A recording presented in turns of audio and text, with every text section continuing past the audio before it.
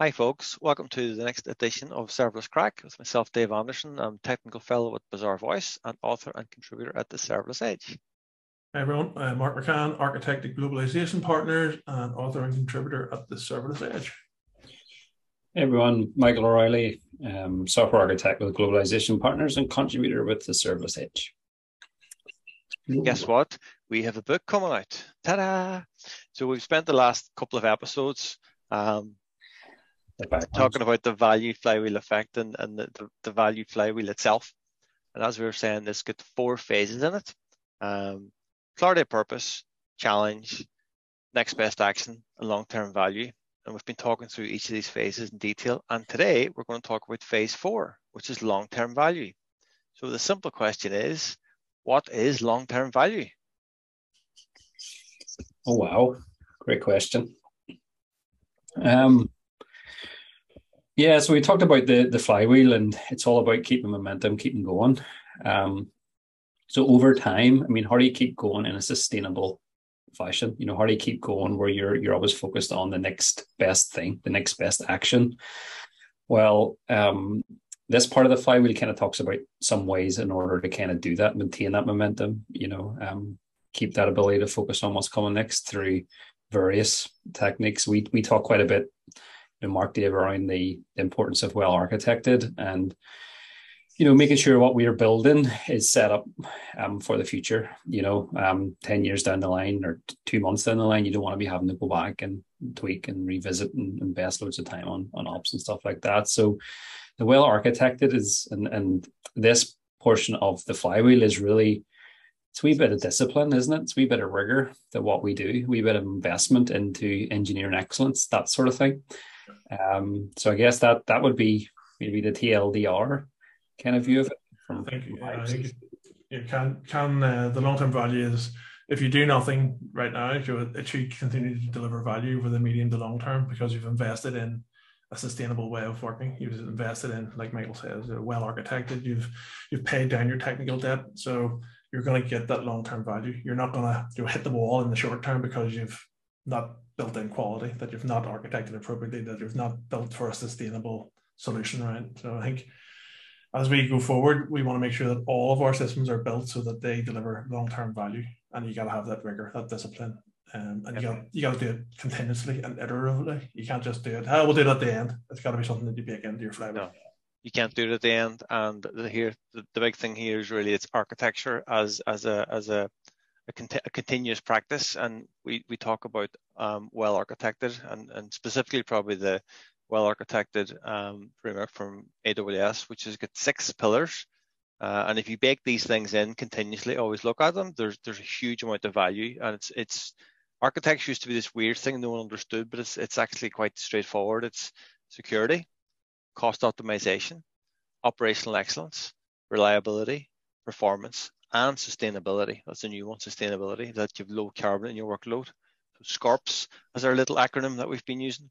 So I mean that's really, there's an awful lot of goodness in those 6 simple pillars.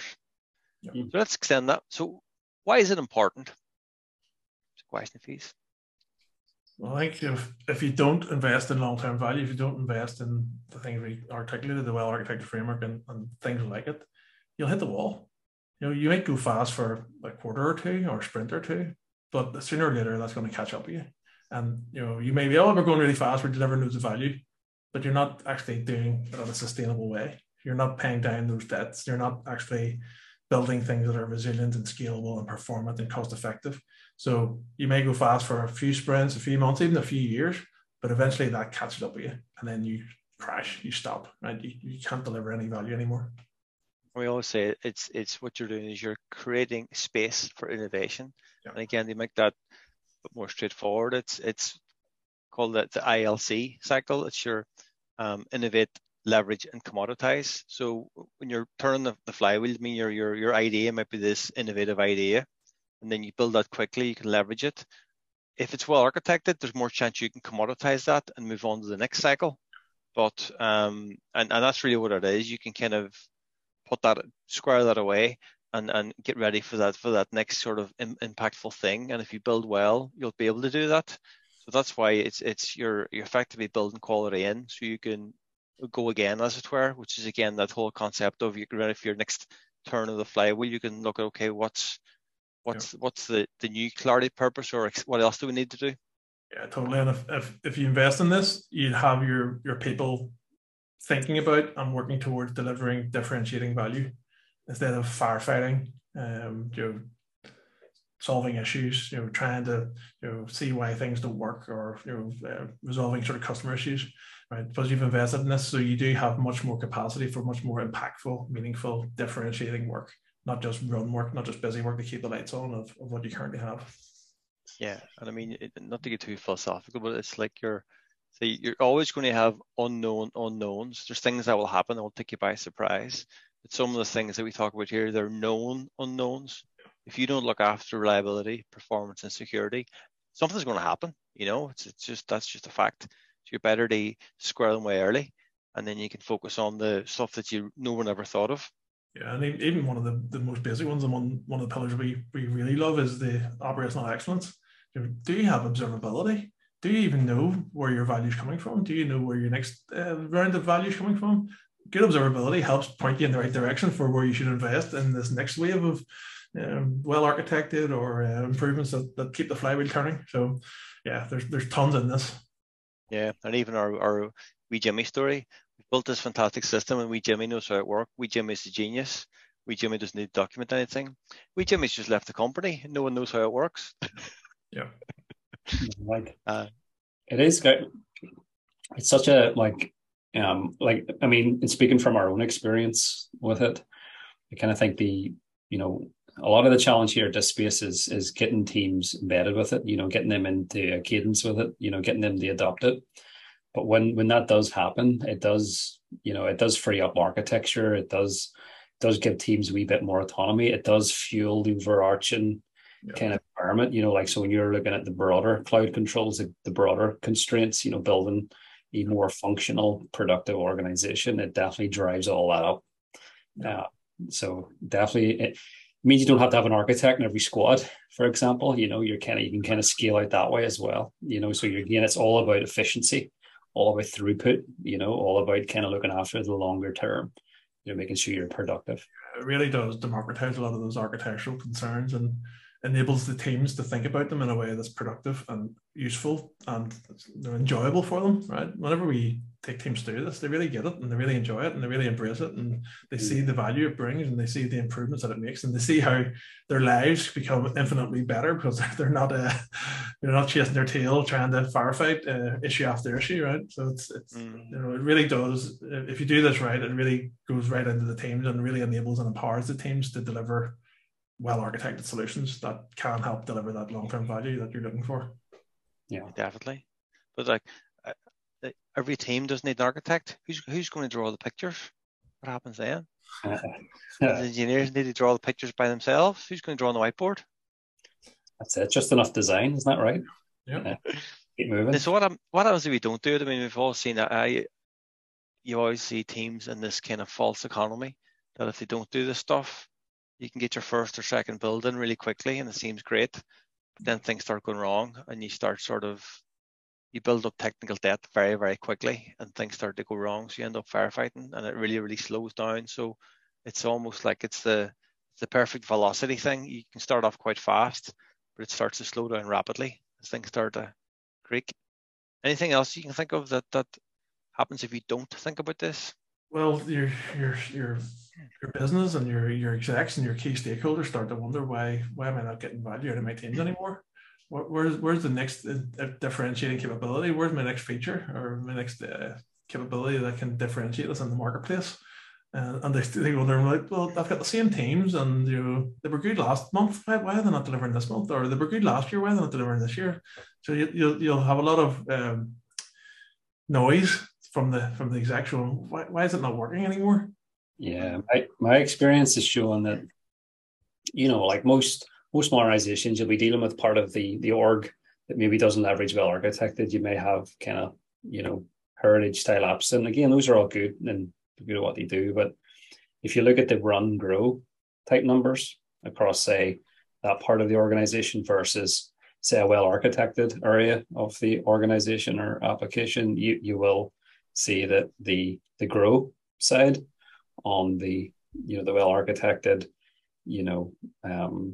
serverless first, whatever you're doing there around, to kind of follow, say, the flywheel, the grow is higher, much higher than the run. Whereas on the older side, we're really not doing it. The run is kind of probably just compete for the grow capacity. So you actually do see that in the numbers, because obviously in the stuff that we're preaching about is about delegating as much as possible to the cloud provider, leveraging good, well-architected agile practices to always be focusing on adding value and less about kind of, run, or less tasks that don't add value. Yeah. So I'd say, if you're not doing it, you are going to struggle to outrun, or, your growth is going to always struggle against the run costs, one of the other big ones is that your teams typically know the business as well as anybody in the business. They are part of the business, right? And if they don't invest in this type of long-term value, they'll be spending other cycles doing things that aren't innovative, that aren't creative, that aren't going to help your business grow. You're going to be doing stuff just to keep the lights on. So you're missing out on a massive amount of innovation and value that they could add because they've done this right. They've freed up capacity, they've freed up cycles to actually think about the future, think about what's next, think about the opportunities on the horizon, right? And then the other problem is the dreaded rewrite. After a couple of years in, you realize that this big ball of mud just needs somebody to take a sledgehammer to it, and then you turn around and talk to your stakeholders. Say, we're going to do a next generation version of this. It's going to be brilliant. What functionality? We'll have the same functionality, but it'll be better. Well, why would I pay you to build it again? You built it again. You built this 5 years ago. Why are we building it again?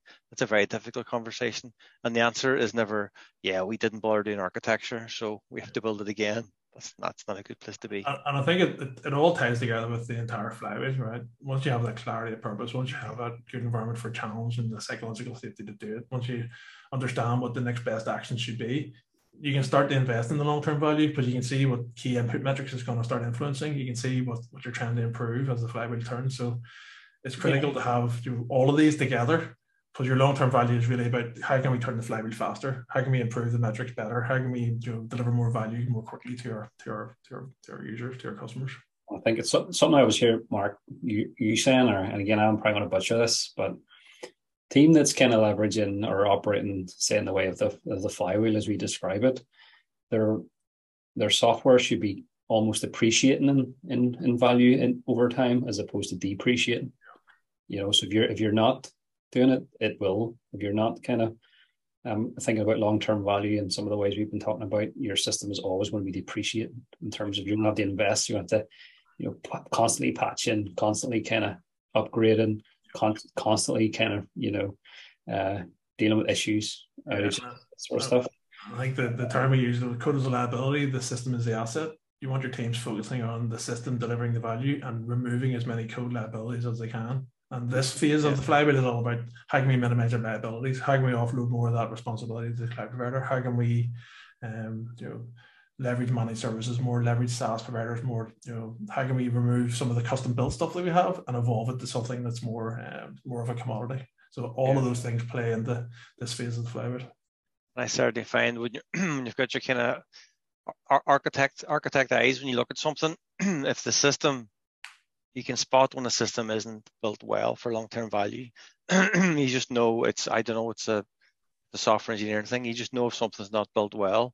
You just get this kind of feeling. You go, that doesn't feel right. And sometimes it's hard to put your finger on it, and it's very hard to sometimes explain to more junior engineers why something's not right. But just saying this is going to be a disaster in 2 years' time. I don't know what I get a feeling when I see that stuff. Sometimes it's hard to put into words, but the answer is you're not thinking about long-term value. You're just thinking about the delivery date at the end of this month, whatever. Mm-hmm. Anyway, that's the crack. That's the whole flywheel effect. All our 4 phases. Clarity, purpose, challenge, next best action, and long-term value. Book is out in November 2022. So have a look at the blog on the serverlesssedge.com and on Twitter at the Serverless Edge, and give us a wee look on YouTube and the podcast as well. Thank you very much. Thanks, everyone. Bye.